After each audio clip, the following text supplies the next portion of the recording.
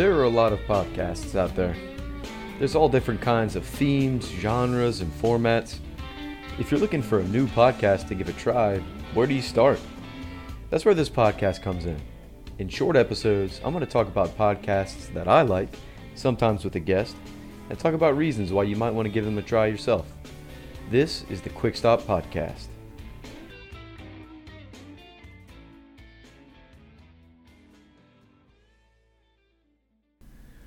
This week, my friend Alex and I are going to take a look at a podcast that you've probably heard of already, the Joe Rogan Experience. Hey, how's it going, buddy? Oh, it's going pretty good. How you doing, man? I'm doing well. Thanks for coming on today. I appreciate it. Of course, man. Thanks for asking me to do this with you. My pleasure. So let me ask you something. Do you like Joe Rogan? Do you like the Joe Rogan Experience, I should say? Yeah, no, I like the Joe Rogan Experience. I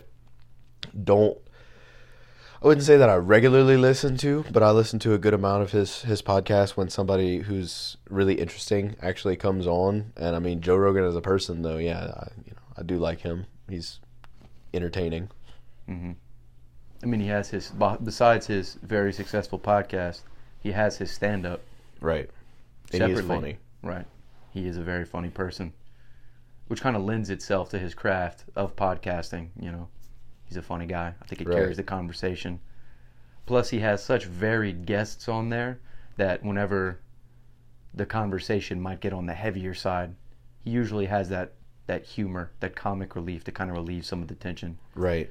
Because there's such a wide variety of guests that come on. The subject matter could be anything from literal war stories to a friend of his who's a comedian and they're just talking about comedy itself.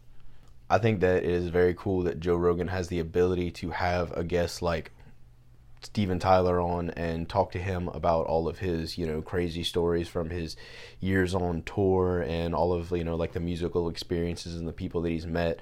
And then you turn around and you get to talk to people like, Jocko Willink and see what they're doing now and learn a little bit about his history and some of the crazier things that he's seen, He just it's very diverse, gets to meet a lot of different people and, keeps the show fresh and entertaining, I think one of the cool things about the Joe Rogan Experience is that whenever you find yourself in need of a new episode and you're going and you're scrolling through the feed, obviously names that you recognize are going to catch your attention, right? You see Neil deGrasse Tyson, Steven Tyler, Mel Gibson, Kevin Hart, Matthew McConaughey. Yeah. There's no shortage of very, very notable people that have been on the show. But what's so cool about it is that you can be introduced to a person that you have never heard of. You just get introduced to a lot of new people and new ideas through the show. David Sinclair, for instance, he's some sort of scientist, I believe a professor. I'm not sure exactly where, but he was something that I had never heard of before. And he does a bunch of gene therapy research and experiments on himself. And I just, I thought that was interesting just to learn about some of the research that they're doing on the human body now and some of the things that they're getting to the point that they can do, It's educational. Right. Do you think that David Sinclair would be someone that you probably wouldn't have come across without the podcast? Probably not. James Nestor, that I thought that one was really interesting because I had actually heard about him previously because of the book Breathe. And even the ones that are just his buddies, like he'll have the comedians on there.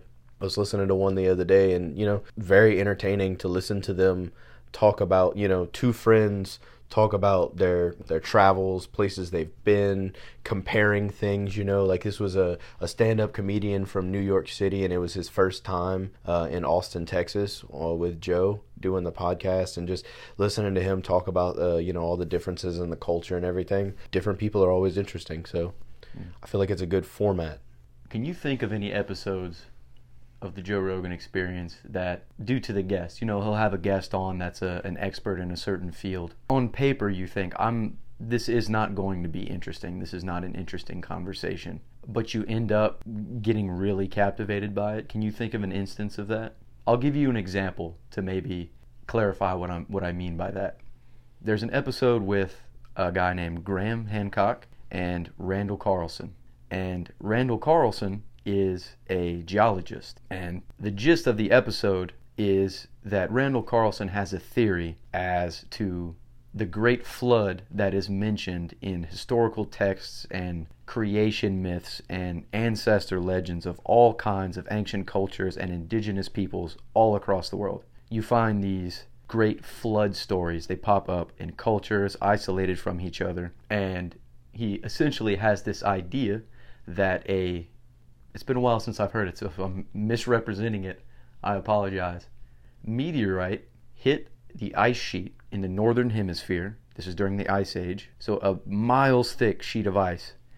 The meteor hit it, and the energy that was released from that impact melted the ice sheet instantaneously. And a huge volume of water was melted all of a sudden, all across the northern hemisphere, and created this massive flood on a global scale, which would explain all of the, similar stories that you hear all across the world from different cultures. Right. It's a very interesting concept. It does talk heavily on actual facts about geology that Randall Carlson uses as evidence, but just a conversation about geology. I never thought I would sit down and listen to a 3.5 hour podcast about that, but I did, and I actually re-listened to it. And that's the cool thing about the podcast is, even if you don't find the first 15, 30 minutes interesting and you think you might change it, it can turn a corner. Right.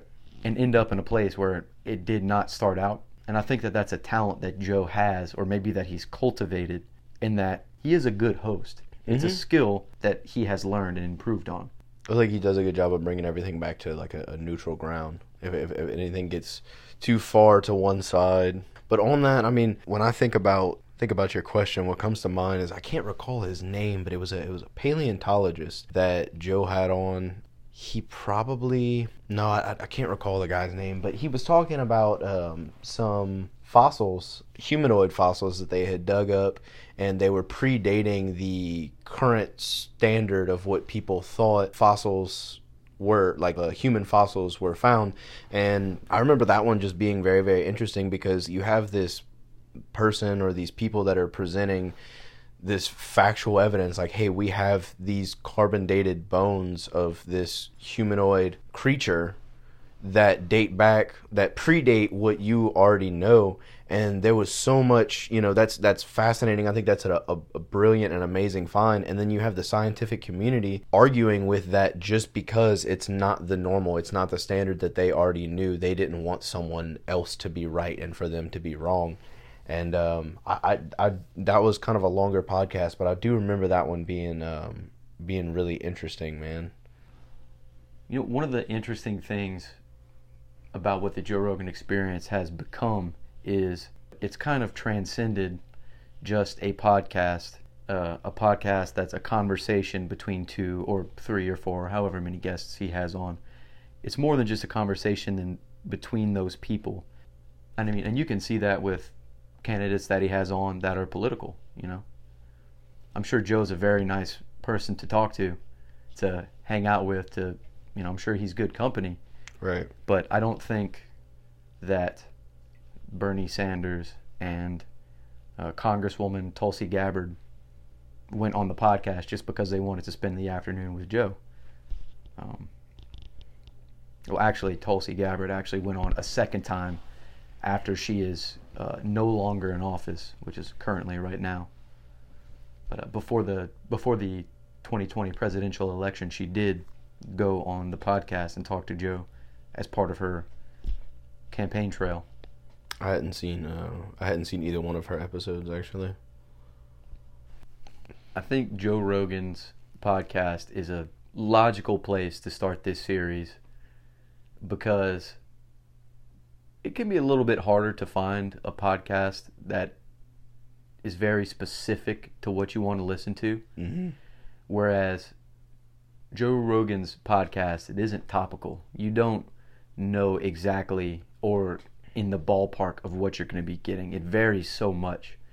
And that's why I think a lot more people might like him or his show and get more out of it than they might think. And that's because of the guests. There's just such a wide variety that I really think that there's an episode out there for everyone, that could at least hold their attention while they do the dishes. Yeah, man. I totally agree. I think Joe Rogan Experience is a good place to start, and if people haven't checked it out, it's something that they should check out. Um, it's definitely a easy podcast to get into. Yeah, man. Well, I think that's all we have time for this episode. Appreciate you coming on. Thank Of course, you. brother. Thanks for having me. All right. See you next time.